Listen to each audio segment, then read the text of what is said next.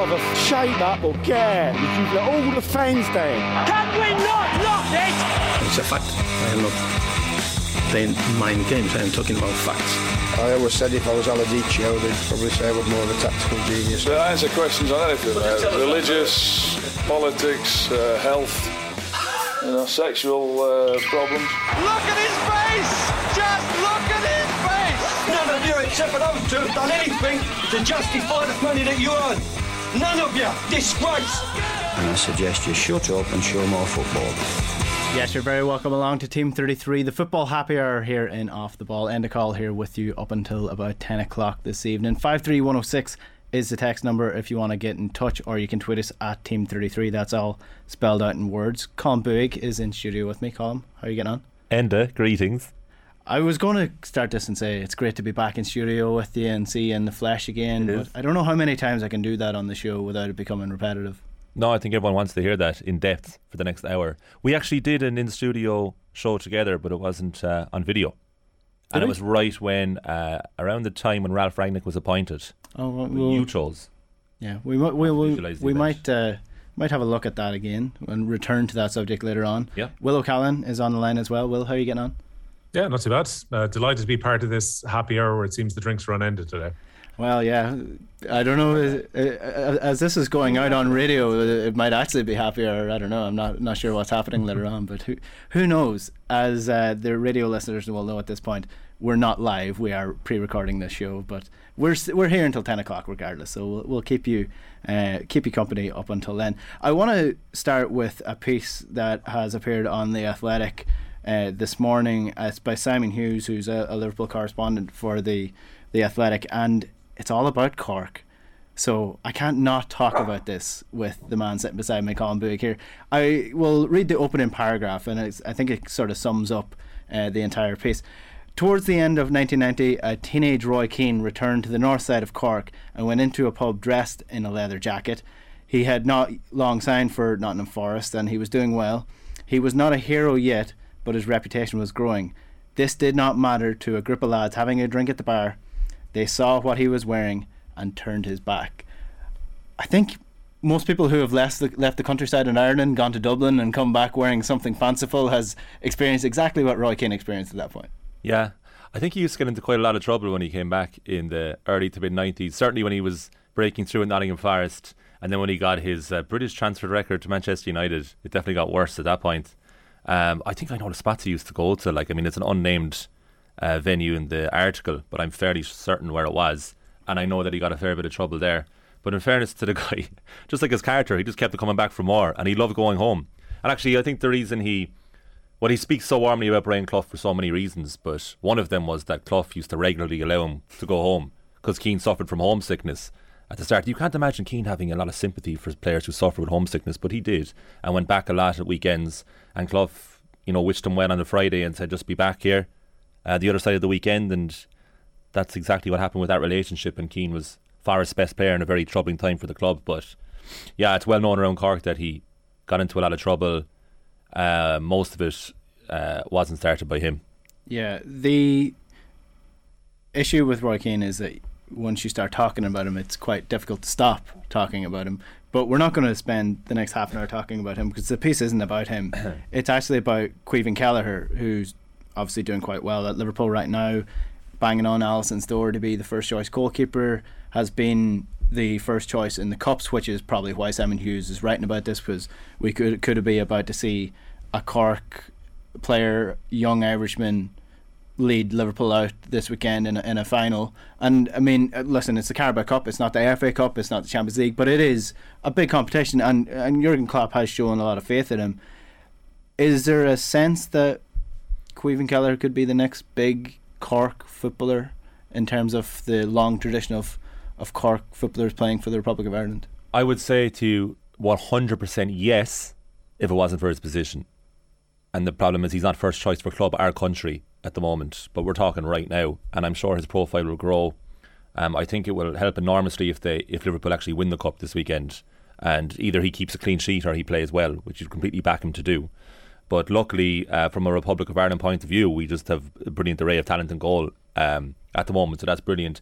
And with Liverpool, as long as Alisson stays, and he isn't injured or has a long-term suspension or a catastrophic loss of form, he's not going to break into the Liverpool team. He's going to play sporadically. Jurgen Klopp and everybody at Liverpool seems to love him.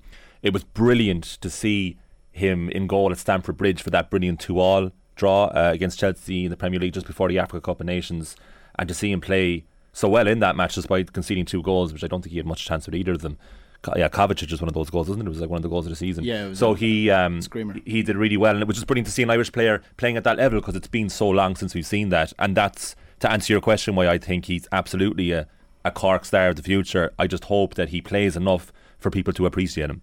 Yeah, it's such a bizarre situation where we're sitting here with a goalkeeper who's about to play in a Carabao Cup final against Chelsea, and the player who is Ireland's number 1 goalkeeper is playing for Portsmouth in a lower division. And warranted. And warranted as well, because Gavin Bazunu has been absolutely phenomenal for Ireland when he's played, and he's been absolutely brilliant for Portsmouth, and we know that he's going to play at a bigger level, and we know he's going to play at a higher level, but the difference between them is that one went on loan to a senior club and one stayed where he is and is still fighting for his position. Well, it's almost typical Ireland here, where we need a striker, we need a goal scorer, probably need a couple more midfielders, but what we're stuck with are 2 brilliant young goalkeepers who are going to fight for this position. In terms of Kevin Kelleher, do you think he should win whatever he can with Liverpool this season and then potentially force a move regardless of whether Liverpool want to keep him or not? No, I can totally understand Caoimhín Kelleher's position at Liverpool currently and how he sees himself fitting in. You've got Jurgen Klopp this week speaking up about how much they want to keep Caoimhín Kelleher, which is why they've made him the cup goalkeeper and very much the defined number 2 this season at Liverpool, because on the occasions where Alisson has not been able to play in the Champions League, a couple of times in the Premier League and also in the cup competitions where we've had Kelleher playing for Liverpool exclusively this season, he has performed really well. He's a very good modern goalkeeper as well, where his distribution and work with his feet are in the very, very highest percentile, even within the goalkeepers that are in the Premier League. His distribution is excellent. You combine that with his shot stopping and the experience that he's gaining currently at Liverpool. Because I was at the press conference back in the autumn where Kelleher was asked about the situation with Bazunu, where he has gone one direction, which is to go down the leagues and get himself experience at Rochdale and at Portsmouth and to build up that experience, while Kelleher has decided to stay at Anfield, to wait his chance, to learn from the players who are around him. And Kelleher made the point, it's like, I am learning from Robertson, from Virgil van Dijk, from Alisson, every single day at Liverpool. He seems to have a really good relationship with the coaching staff who are there. A goalkeeper's career tends to be a little bit longer than outfielders as well. So I don't think Kelleher will be as concerned at still his very youthful age about the fact that he's sitting as backup in the Premier League. This would be more of a concern, I think, if it was an outfield player who was missing out on important years of their development by comparison. So I think Kelleher is happy enough to stay at Liverpool. I think they will have a decision to make, though, say after next season, because I'm sure he would be comfortable enough to stay around next season, playing the cup competitions, particularly, as you say, if he wins a Carabao Cup medal this coming weekend, it makes it all that more sweeter because he will have been the number 1 goalkeeper for that competition. It's probably next year that he has to make a decision on whether he wants to go out on loan. And like Bazunu, by his own admission as well, says that he is an interesting conversation to have with Manchester City this coming summer too. Where do they see him fitting in? Because they're sitting behind arguably the 2 best goalkeepers in the Premier League in Alisson and Ederson. It's very unlikely, as much as we like our 2 Republic of Ireland keepers who are very much to the fore, that they're going to get much first team action. And then there has to just be a clear pathway from the club as to where they want to go. I think it's worth mentioning as well, because Kelleher would have probably been Ireland's number 1 for the last year or so if he hadn't been, I think he was sick as opposed to unfit ahead of the game against Serbia, where he could have played away from home as opposed to Mark Travers. Then who knows? Kelleher could have had a good game. Maybe he gets in ahead of Bazunu and Travers, and we're talking about him as number 1 at this stage. But Mark Travers has recovered well from that unfortunate night that he had there where Bazunu got in the next night. That actually Travers has been playing some good club football since. So I wouldn't totally write off Travers making this a 3-way competition for the Irish number 1 shirt over the next few seasons as well. Yeah, well, that's the thing. Travers could also be a Premier League goalkeeper by this time next year. So I think the route for Kelleher is probably going to be a little bit longer, but it could eventually lead to a more lucrative position. I mean, if you think to say Lucas Fabianski, who was Szczesny's number 2 at Arsenal for so many years, and then suddenly, Szczesny makes a couple of mistakes, Fabianski gets in there, but eventually he gets a move away to a different club and his stars, because suddenly people are seeing, okay, this guy's actually a really, really good goalkeeper and has been a number 1 goalkeeper now for a good Premier League club for a number of years. So potentially that's what Kelleher's going to do. Maybe he's not going to be Liverpool's goalkeeper, number one goalkeeper ever, but he could eventually lead to be a very solid Premier League goalkeeper regardless. But your original question was, is he going to be a star of a Cork sportsman and for Ireland as well? And I have no doubt that he'll be a solid goalkeeper who'll have a very good professional career, but I have higher hopes for him again, and he could be absolutely excellent at a world level. We just don't, from what we've seen of him, we just don't know that for certain, but we've seen glimpses of it, so we need to see it for sure. Do you know he started off as a striker until he was 13? Surprised me. Banging in the goals, and then he went in goal because there was a shortage for his club, Ringmahon Rangers in Cork. The idea of pigeonholing a young player of that age into a certain position, it's so nonsensical at that point. They had no idea where they're going to end up. How many wing backs or right backs have you heard was an exceptional striker in his younger age, and you eventually just said Roy Keane was a striker. Exactly. But Kelleher's only been in goal for 10 years of his entire life. Well, he's doing quite well for those 10 years. Oh, were you doing it 23? Yeah. That's the question I ask everyone tonight. I think I was working in here. I'm still working in here. Yeah. Let's move on, because I guess the next point is that Kelleher's playing in a final this weekend, the Carabao Cup final. Previously the Milk Cup final, also the Coca-Cola Cup final. Worthington Cup. It'll always be the Carling Cup final to me, personally. But it's the Carabao Cup final. It's Tuchel against Klopp, protege against leader, or whatever you want to call him. Master against I don't know what I'm trying to say here. But Tuchel is level now, essentially level with Klopp. He's not really, you can't really say it's, master against apprentice. That's the saying. Master against apprentice, because Tuchel has won a Champions League. He's won several cups now with Chelsea. At this point, he is a super manager, as he is, and this is a difficult one for him. I think this is probably the most difficult final that he's faced in his time at Chelsea, because of the Lukaku situation and the other injuries that he has. The history of making big calls for finals has not been kind to Premier League managers. Think back to the Harry Kane situation with Pochettino in the Champions League final. He played Harry Kane. There was the wrong move. Pep dropped Rodri and went all out attack a couple of years ago. Completely backfired. It just got into his own head. Does Tuchel play Lukaku here, despite all the evidence facing against him that Chelsea are a better side without him? Yeah, I'm not sure why he would change from what played midweek, because it worked pretty well against Lille to have Hakim Ziyech coming over from one side. I know he picked up a knock in the second half, but it seems he's going to be okay to play at Wembley on Sunday. Pulisic on the left-hand side, who took his goal really well. And then Kai Havertz just as the false nine to drag defenders around. Again, Kai Havertz is such a big game player. Scores a winner in a Champions League final. Scored the winner recently in the Club World Cup final.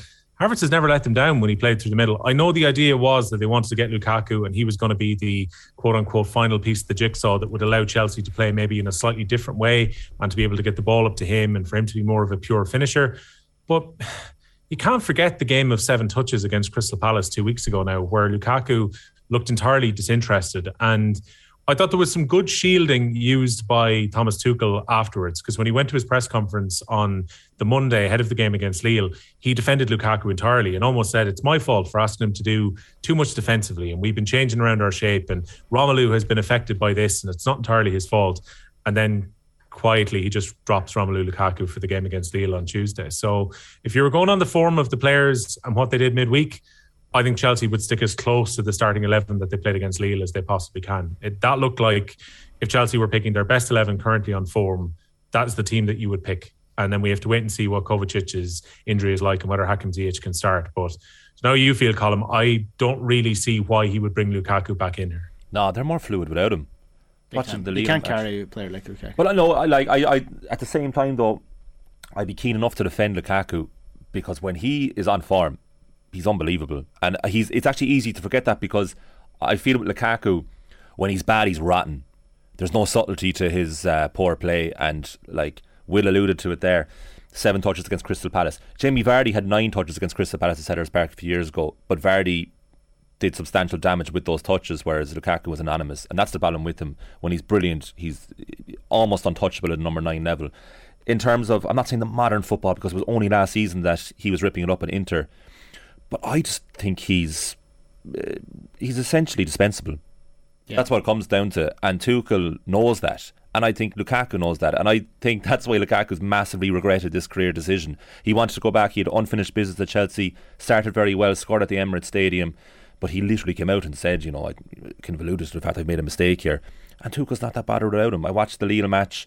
It was the most convincing, pretty dull last 16 2-0 win. Lille were handy in bits and pieces, but Chelsea were just in complete control because every outfield player was in sync with each other. And I feel a bit for Lukaku because he's an outstanding striker.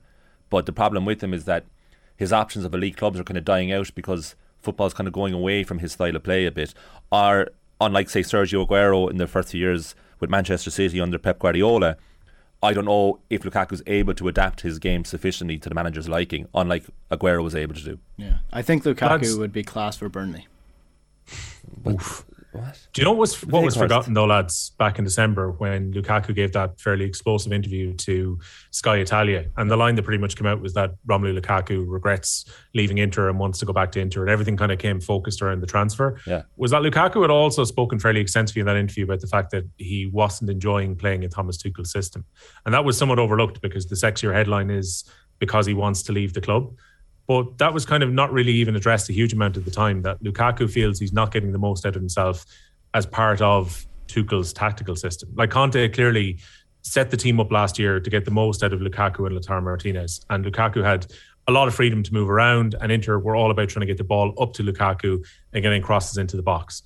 The way that Thomas Tuchel likes to play football, it would seem, does not suit Romelu Lukaku despite his individual talent. No, it doesn't. And on the opposite scale, you've got Havertz, who is very suited to the system and can do other things other than be a focal point up front. Gary Lineker compared him to Glenn Hoddle. During the week, he compared Havertz to Hoddle. Havertz to Hoddle, saying that he seems to glide across the ground, different position, but Hoddle-esque in some ways. Max Rustin replied to that saying, quite Berbatov-y to me. Which, I don't know, it's gone a long way to compare. Two massive Havertz compliments to Havertz, Berbatov, yeah. especially to Hoddle. Oh. Hoddle was unbelievable. I think the Berbatov one's a bigger. I Hoddle was transformational the way he played football. He's way ahead of his time. Yeah. I think Havertz is good, but you mentioned stand out to me that much. You mentioned the Lille game during the week for Chelsea in the Champions League. I actually tweeted about this to ask for a couple of suggestions. I'm not sure if you saw it, because Renato Sanchez was playing in the midfield for Lille, and he was really good. He was actually Lille's best player by a mile. But I always get that with Renato Sanchez. Like I suddenly turn on a random football match and there he is playing for that team, and he's that guy. He's that guy in football. So not to be confused with that man, which is an entirely different thing, because that's what you are if you're a Glenn Murray who you score loads of goals for a relegation candidate team. You're that man again, Glenn Murray. Yeah. Whereas that guy is the guy you point at the TV and say, oh, there's Renato Sanchez. I didn't know he played for Lille. Who's that guy? Adel Taarabt. Oh, that's a good one. He played. Sometimes I forget that he played football at all. Centre mid for Benfica against Ajax in the Champions League midweek in a knockout championship. Did you text me about that, or I think other people may have texted me? I think everyone texted you about it because that's news. Oh no, I sent the text myself. I actually texted my friends to say Adel Taarabt is playing for Benfica. Centre mid for Benfica in a 2-2 draw against Ajax in the Champions League. I'm so proud of him. That guy was going nowhere fast in his career. I look at him now like the greatest straight up in the LinkedIn. The greatest streets will not forget. A player of the Premier League era. It's unbelievable. Adel Taarabt. You know, another one as well, associate. Kenwyne Jones only seemed to play for clubs that wore red and white stripes. Okay. Did he play for all the three red and white stripes? Sunderland. Stoke, Sunderland, Southampton. Is that right? I can't remember him at Southampton, but he definitely played for Stoke. I'm pretty certain he played for Southampton. Raji Nainggolan was another one. Hatem Ben Arfa, another name thrown out by somebody who was replying to it. Was he playing he came on the other day, Ben Arfa, for someone. I think he's playing in France at the minute. Victor Moses is another player that I think he randomly turns up in certain games. Yeah. Will, any suggestions for this? I don't know about the random side to it, but I'm kind of thinking of there are loads of players who've gone around clubs and you're just wondering how it happened. Kevin Prince Boateng being one that would definitely jump to mind here. Las Palmas. Yeah, like he he was basically went all over the place, and then he still ends up playing for AC Milan and Barcelona as part of his career as well, while going to smaller clubs. It's almost like when they investigate the CV of Renato Sanchez, because all expectation is, look, Lille aren't getting back into the Champions League for next year based on their form in the French league this year. That Sanchez, who missed out on his move last year when there was a big exodus, will probably leave this year and will probably go to a big European club. Is that you look at his CV and Swansea is just going to stick out in the middle of this, because you'll go, well, he won a French league in Lille, he played for Bayern Munich, he played for Benfica, he's probably going to play for one of the big Spanish clubs next season. And the next thing, an uninspired loan move to Swansea is right there in the middle of the CV, where people go, did he really play for Swansea at some point? That was when Paul Clement was managing. Yeah, and he knew Paul Clement. He brought him in. Ben Arfa plays for Lille, of course. Yeah. So he came on the other day against Chelsea. And Kenwyne Jones did play for all three. Well, that's so there you go. I would throw, before we move on to an actual topic of conversation, Arturo Vidal is another one that I would throw into the list. He's too big, but he's played. He's like played for everyone big. He's the same thing, but for all the super clubs. He's played for Leverkusen, who were a big club when he was playing for them, Juve, Bayern Munich, Barcelona, Inter Milan. No, he doesn't touch Christian Vieri, who was the ultimate played for everybody good. And also way more Australian than I thought he ever was, like proper Aussie accent, but plays for Italy. By the way, this is a repeat, this League Cup final this weekend of the 2005 showdown, which Chelsea won 3-2. Jose Mourinho's first trophy as Chelsea manager. Who scored the winner for Chelsea? Drogba? No, Drogba's got the second. No, one of their many forgotten strikers in the Roman Abramovich era. Oh, right. Mutu? There's a number of one. Adrian Mutu? No, not Mutu. Crespo? No, he played in their time though. Crespo was at Milan that season, wasn't he? That's right, actually. But he would have played around that era. He was one of the first tranche of signings. Shevchenko? No, came from PSV Eindhoven. You're going to kick yourselves now. He's a classic football manager player. God, I'm coming on. Will I tell you? Go on, Colin. Matej Kezman. Oh yeah, I don't remember his career at all. Rundled it in, yeah. And again, classic again, a player who they had to set a penalty up for to get him off the kind of scoring run. Yeah, he's like Diego Forlan. Yeah, he couldn't score for ages. And Liverpool's second goal scored that day was the only goal he ever scored at Liverpool. Midfielder, striker. Midfielder, very underwhelming career. Had one season at Liverpool, signed from Real Madrid. Nunes? Yes, Antonio Nunes. Yeah. Do you remember him? He was a make-weight in the Michael Owen deal. Yeah. Okay, loads of fun facts. Shall we move on to an actual conversation rather than whoa. Right, let's move on to the shirt that you're wearing, Manchester United. You're wearing a classical jacket. I'm describing it to the radio listeners now. The blue one that everyone knows about, all the stars all over it. Ralf Rangnick has sort of great segue. He's sort of figured his way through this United system at the minute. He seems to be learning what's going wrong and solving the issues slowly. It's been uninspiring. It hasn't been fun. It's been pretty miserable, but it seems like he knows what's happening. It seems like he knows the players that he wants and does not want at the club. Should he move into a role of more authority? And it seems like he has the power now. It does seem like the public opinion has turned against these United players because of the leaks, and people are on the side of Ralf Rangnick. There was reports that Anthony Elanga, Jadon Sancho are the only players that he would keep if he was. But they buy into a system. Yeah, because I mean, they look like they are buying into a system, and the rest he's not too pushed on. Victor Lindelof playing right back tells you a lot about what Rangnick thinks about Aaron Wan-Bissaka and about Dalot as well. There's a lot going on. There's a lot to fix. Do you think the tide's turning now? Do you think United are going to be able to fix it with Rangnick at the helm? It totally depends. Not as manager, but as some sort of advisor. It's all determined what they do in the summer, because the problem is at the moment, what are we now, end of February? Nobody knows what's going to happen in the summer. Nobody. There's a few crucial players out of contract. There are even more players who have a year left in their contract. Ralf Rangnick, by all accounts, doesn't know what role he's going to fulfill in the consultancy capacity if he does leave as manager, and we ultimately don't know who's going to be the manager, and neither do the players. So it's a very strange limbo phase that Manchester United are currently in, and at the same time I give Ralf Rangnick huge credit, because he has shored up United considerably since he came in. Look, nobody became a United fan because of their tight defence, so it's not exactly an exciting era for United at the moment, but they're a lot more solid. They're still relying too much on David De Gea, but I don't think he really had to make a save against Atletico the other night. Atletico should have won the game, but they didn't. And there is still a chance of a goal every time United play. Like as we've seen, I think they've scored in every match. I think they have under Rangnick, but it's not exactly exciting. The thing with it is, you've actually touched on it there, and that it's about time that the anger turn on the players. I like, as a United fan, I think they're a very unlikable bunch. I like Paul Pogba. I really like Pogba. I actually do too. I really see the good side of Pogba. He frustrates me, but I see the good side of him. You are seeing the difference that he makes to the team. I really like the Pogba. Last performances, even though he is frustrating, even though he goes on hot streaks, the difference that he makes to the midfield is night and day. But he should go, and he will go for himself. I love Jadon Sancho. I think he's probably United's best player, and Alanga's great. But I can't stand Bruno Fernandes. I can't stand his attitude and his gesticulating. I can't watch him. He reminds me a bit of Robbie Keane at times in an Ireland shirt towards the end. Keane used to be murdered for gesticulating to other players, and it's just, I find it very difficult to watch him. I think Ronaldo is I think that project needs to just end for everybody concerned. There's just a lot of problems at that club, and a lot of players I think need to leave, and I give huge credit to Rangnick.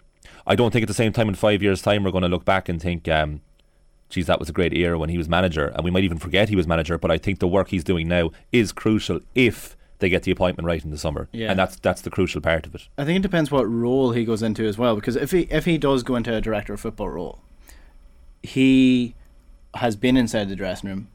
He's already identified the players that he wants and doesn't want in the club, and ultimately that will be his role. It will be deciding who comes in, the overall philosophy of the club, who comes in, who goes out, who they get rid of, and I think he's quickly identified who he wants to get rid of. So that can be good for United if he does move into it. But again, it's so bizarre that he doesn't himself know what's happening next year. Well, maybe he does, and he's just being coy about it, but it seems like they have no idea. But the other problem is Fernandes and Ronaldo are still very effective players, and Fernandes is usually involved in anything good to United. It's their attitude is the problem. That's what I mean. A lot of talent there. It's the attitude is the issue. Yeah. Roy Keane, Gary Neville and a couple other pundits are very on the side of United need a personality here, Will, because as good as Ralph Rangnick has been, the uninspiring element is just down to his the personality of Ralph Rangnick. He's very straightforward, very straight talking, but he's not what you would call a charismatic leader. One name that springs to mind for somebody who has gone into a club and been an immediate personality, has strong will, has strong character, and is a very good modern manager is the manager that they're coming up against at the minute in Diego Simeone. Is he a name that United should be going for here instead of a Pochettino who may not have the strength of will, quote unquote, to take the reins and get rid of the players that they don't need and actually be that personality to take United forward? Well, the big question about Diego Simeone is, are Manchester United fans accepting of the type of football that Diego Simeone would bring to Old Trafford? Maybe they are, because of how expectations have changed for United over the last couple of years. But if there is this mythic idea out there of playing Alex Ferguson style counter-attacking exciting football, you're unlikely to get that with Diego Simeone, who sets up so safety first. And this season he's been kind of forced into change because of drop in form of some players, because of the type of players they have. I never would have imagined that Diego Simeone would have went into a round of 16 game, for example, with two players who effectively dropped back as number 10s in João Felix and in Correa. But that's what they did. And it was quite bizarre seeing Manchester United only having Fred as an anchor in their midfield when Atletico's two most dangerous attackers were effectively running into that zone throughout the game. But Simeone is likely to be available. It really feels like he's into his last throws with Atletico Madrid. They're in a real fight to try and get into the top four in La Liga. Taking that game into account midweek, it's 4 wins in their last 8 in all competitions. Their bad run of form has come at a bad time when Barcelona have hit form and got into the top 4, beating Atletico a couple of weeks on the way to get there. There's likely to be 3 managers that Manchester United will be interested in this summer realistically. Unless Pochettino wins the Champions League, and as it works out, it could happen with Paris Saint-Germain in Paris after the move of the Champions League final. Unless Pochettino wins the Champions League, he's likely to leave PSG because there's well-documented issues he's had with Leonardo, their sporting director.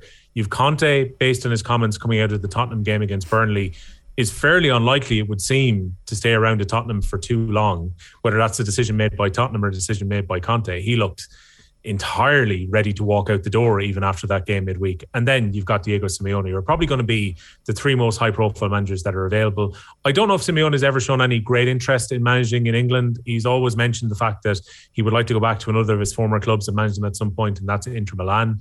I think Inter are unlikely to have a vacancy this coming summer, but possibly, say if Simeone was to take a year out, is there a chance in the summer of 2023 that they might go for Diego Simeone and bring back one of their favourite players to be the manager at the San Siro? Again, I just don't know. Simeone is a little bit of a punt if they're going for him, given the style of football.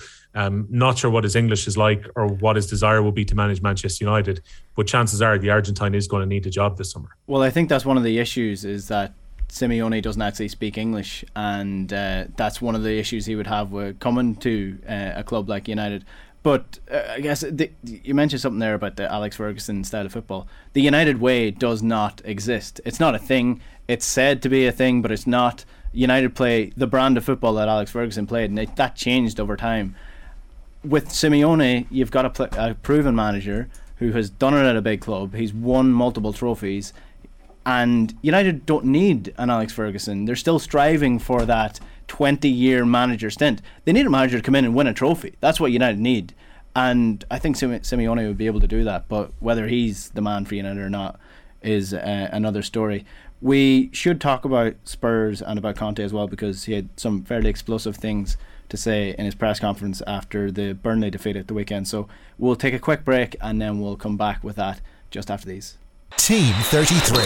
This is OTB Sports Radio. Now you're welcome back to Team 33, and a call here with you up until about 10 o'clock this evening. Colin Buig is with me, as is Will O'Callaghan, as we work through the biggest stories in the Premier League and across football as well. It was a big Champions League week, so we'll finish on that.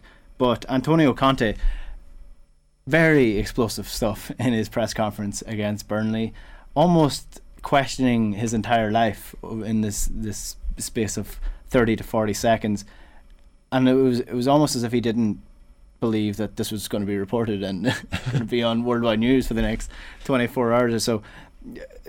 Burnley can do that to you. Yeah, Burnley can break you as a manager. It just felt like Conte was a little bit broken after that, or he is a very good actor who knows what he's doing and is trying to force Daniel Levy's hand here. Which is it? I don't think he's an actor. I think that was all legitimate, but I think the thing with Conte is he doesn't care how he comes across. True. He is enough.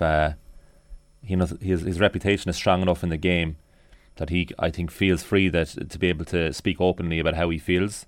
And ultimately, it comes down to finance too. The man doesn't need any money, so if he walks away, it's fine. Look, he turned him down in the summer. I think people forget about this. He never really wanted to go there anyway. But since Manchester United turned him down, he felt a bit of retribution was on the cards, and he took over at Spurs. So, as you know, with Spurs being one of United's rivals, I wasn't too displeased that he took the Spurs job, because I ultimately didn't think he wanted it. And my brother-in-law's Spurs season ticket holder, and I was texting him after the Burnley result midweek, which was in the aftermath, of course, of the 3-2 win at Manchester City, and I just said, Spurs are strange. And he was like, yeah, this is classic Spurs. And then he texted back a couple of hours later and he says, I think we've broken Conte. And this would be a pretty mild-mannered Spurs fan who was quite patient, and he's like, I don't think he wants to stay here. And I think if he could, I think he was joking. I think if he could, he'd walk away. And if it ensured that he didn't lose out too much financially, I think he'd just go. And I think he's just counting down the days to the summer. I don't think he ultimately wants to be there. I don't think he ever wanted to be there. I don't think he wanted to be there, and it's sort of a running theme with Conte at Spurs, because, I mean, he came in, did pretty well first couple of weeks, and then he did an interview with Sky where he said that the job is quite big, a lot bigger than he expected. There's a lot going on in the dressing room that's causing issues. He doesn't like the players. So that happened. Then a couple of weeks come by, there seems to be a little bit of progress. Then the interview with Sky Italia comes out. Now this is happening. It does seem like he's at the end of his tether. The Spursy thing is a weird one, right? Because I mean, everyone knows the joke, and it sort of stems from Roy Keane's, lads at Spurs, and Spurs are notorious for, getting your hopes up and killing it immediately the next week. That seems to be what's happening. It just seems to be like a psychological thing with them, that no matter what the manager, no matter what the team, they just end up disappointing you in the end. Is Conte going to leave here? Is he going to walk? It seems to me he's laying his cards on the table. He's saying, this isn't me. You know, it's not the fact that I just can't get these players into order. This is the club. This is the players that I'm working with. And it almost seems like the job is a little bit too big for him, because he has never managed a club like this before. You know, he's always been a super club, a big title chasing club. Tottenham just aren't that, and they do struggle to keep in touch with Liverpool and City. Well, look, alarm bells were ringing the moment that Antonio Conte decided to take the Tottenham job mid-season, because when he had the conversations with them in the summer, it seemed very clear that Antonio Conte was not buying into the project that Spurs were putting out in front of him. You're going into a club where they're notoriously well run, but also miserly well run. This has been Daniel Levy's way of doing things. You know, we're all familiar with the fact that Tottenham are more than happy to wait until very late in the transfer window to try and snag a bargain, as opposed to trying to get a player in who can be settled before the start of the season. They have no problem when it comes to players who want out, to run it right down to the end of the window to try and extract the biggest possible price for them, even if it might affect the club by not getting that transfer business done in time. You know, letting Christian Eriksen leave mid-season. We remember it isn't too long ago, back in lockdown, lads, when we were watching the Amazon documentary and, you know, marvelling at some of the decisions that Spurs were making behind the scenes and wondering how Jose Mourinho was almost putting up with some of it. Well, Antonio Conte has shown throughout his career that he will not put up with things not being done his way. And he left Inter Milan after leading to a first Serie A title in a decade in the summer, because he felt that Inter Milan were not keeping the players that he needed for this season and weren't being ambitious enough in the transfer market to try and push on from last year. So Antonio Conte was very unlikely to suffer fools easily once he went in, and he would have been expecting instant results and to be getting Tottenham Hotspur back up into the Champions League places straight away. And like, it has gone well in some games. Like, look at the way that Tottenham played and the resilience that they showed against Manchester City to come back and secure that victory at the weekend. And they almost looked entirely justified in keeping Harry Kane with the way that he played against Manchester City at the weekend. The first thing that came into my mind was, why did Manchester City buy out Jack Grealish's payout clause and spend 100 million of the Queen's pounds to get him in, when they could have potentially added, say, 50 million onto that and got Harry Kane and solved all of their striking problems in one go? But at the moment, Tottenham have got probably two players who are worthy of being inside the top four, Son Heung-min and Harry Kane. They got to keep hold of them, and it seems very difficult that they're going to keep hold of Antonio Conte. And you'd have to wonder where next for Spurs after this, because Daniel Levy has gone in the post-Pochettino era to, you know, the very classical proven manager in Jose Mourinho, to a very fashionable manager in making the appointment from Wolves last year. And it doesn't quite work out for Espirito Santo, so he goes. And then you go to Antonio Conte, who's meant to be a proven winner, but the proven winner isn't happy with the way the Spurs are doing their business. I'm not entirely sure where actually Spurs go from here, because talking to a few mates of mine after the City game at the weekend who support Tottenham, the first thing they said was, watch us go and drop points against Burnley midweek. I don't think they were necessarily expecting to lose, but the old classic, here's one of the best performances Spurs have put in 2 seasons, and then they'll go and mess up next time round. Spurs being Spurs is not a cliche for no reason. Yeah, it's quite hard watching it at times, just watching them, you know, shoot themselves in the foot repeatedly. Look, listen, Conte's a proven winner. He's done it at every club, and ultimately what he comes up against is the hierarchy. Every time it's we need to spend money to continue to be great. That's generally what goes wrong, and, you know, ultimately he ends up being right in the end. It seems like Conte has come into this almost expecting the exact same treatment that he gets in the first couple of years at the other clubs that he's been to. And Spurs just won't do that. Yeah. And I think everybody except for Conte seem to see that, unless Conte, being quite cynical about this, actually did see it and thought, you know, I'll spend 7 months here in London, get a nice little payout, I'll continue on with my day, and I'll get another big club in a couple of years' time. That's been the most cynical. But we'll move on to Champions League stuff, because it was Champions League during the week, Europa League, Europa Conference League as well. Champions League final, as of Friday, has been moved to Paris from Russia because of the escalating situation with Russia and Ukraine. Spartak Moscow are still playing in the Europa League, and that just doesn't seem right to me in a way. Listen, football at this point in time is the least of our worries with Russia and what's going on, but everybody who has a position of power should be doing everything possible to punish Russia here.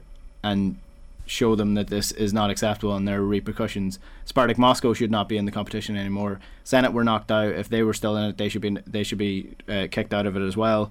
UEFA obviously in a tricky position with Gazprom, but I mean UEFA are going to have to find another sponsor. They just can't continue in this. It's too serious a situation for a club to be put in a situation where RB Leipzig are being put into this position where they're going to have to play Spartak Moscow in a neutral venue, and they have the idea of playing a Russian club on their hands while Russia are invading a sovereign union.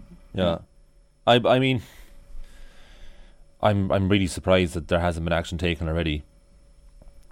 Who played Real Betis last night? Zenit, yeah. I mean, I can't believe that went ahead.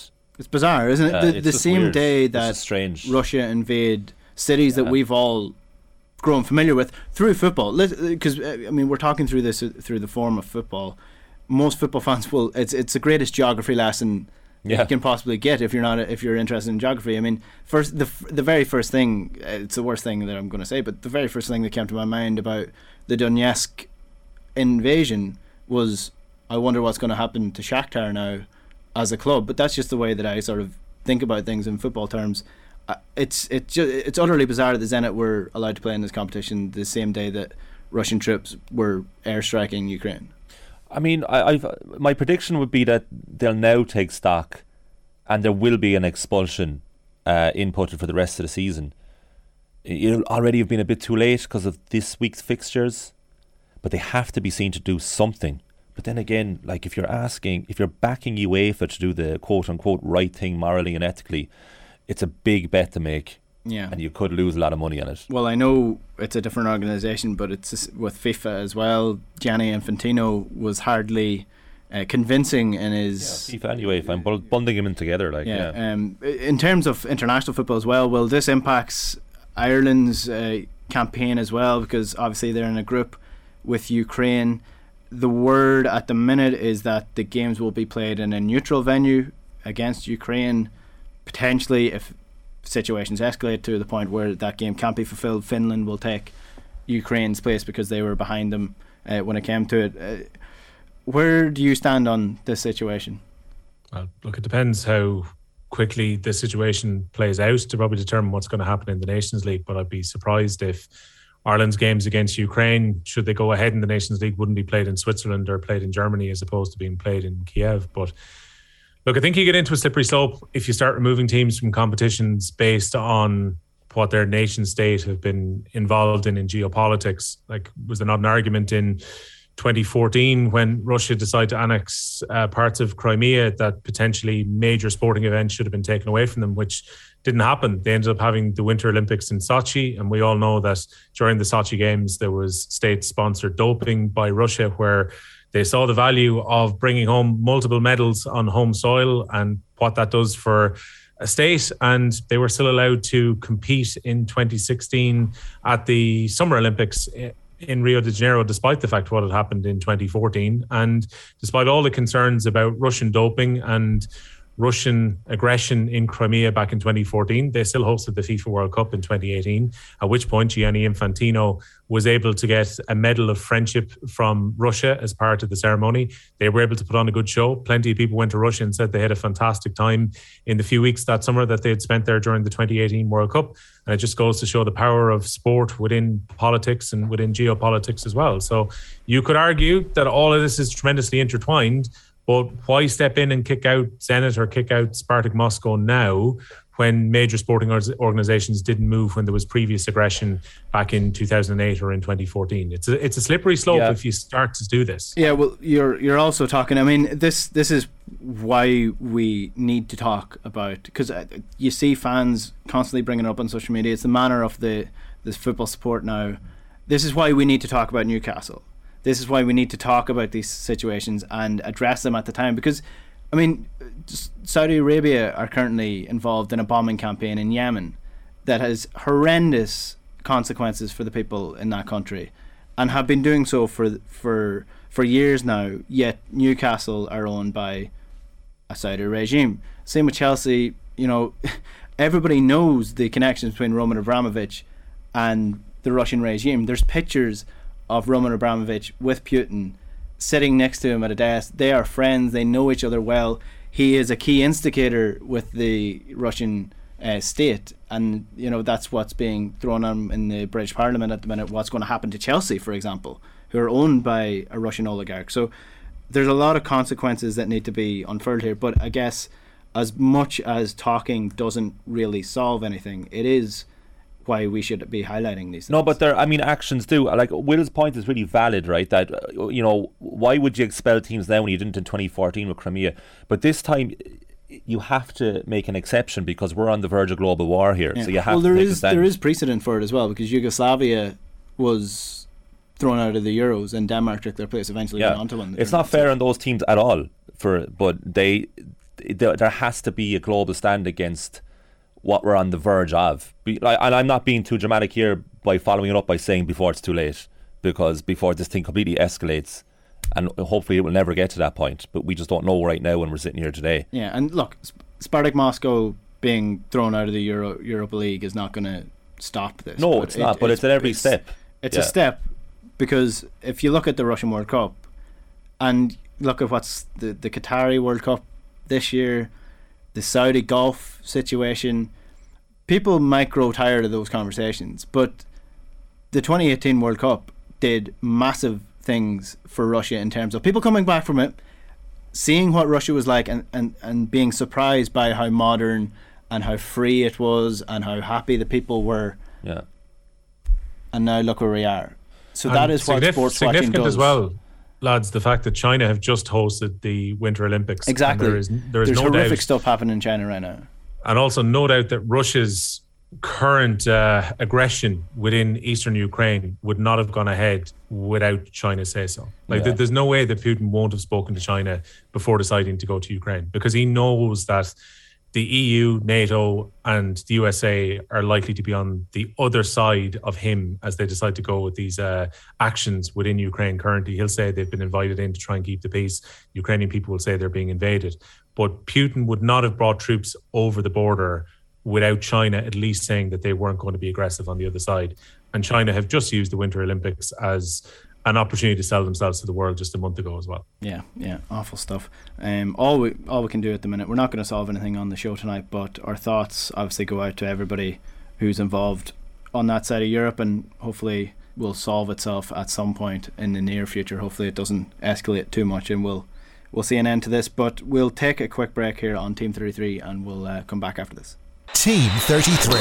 This is OTB Sports Radio. Now you're welcome back to Team 33. That is about all we have time for on this evening's show. Colin Boog, nice seeing you again.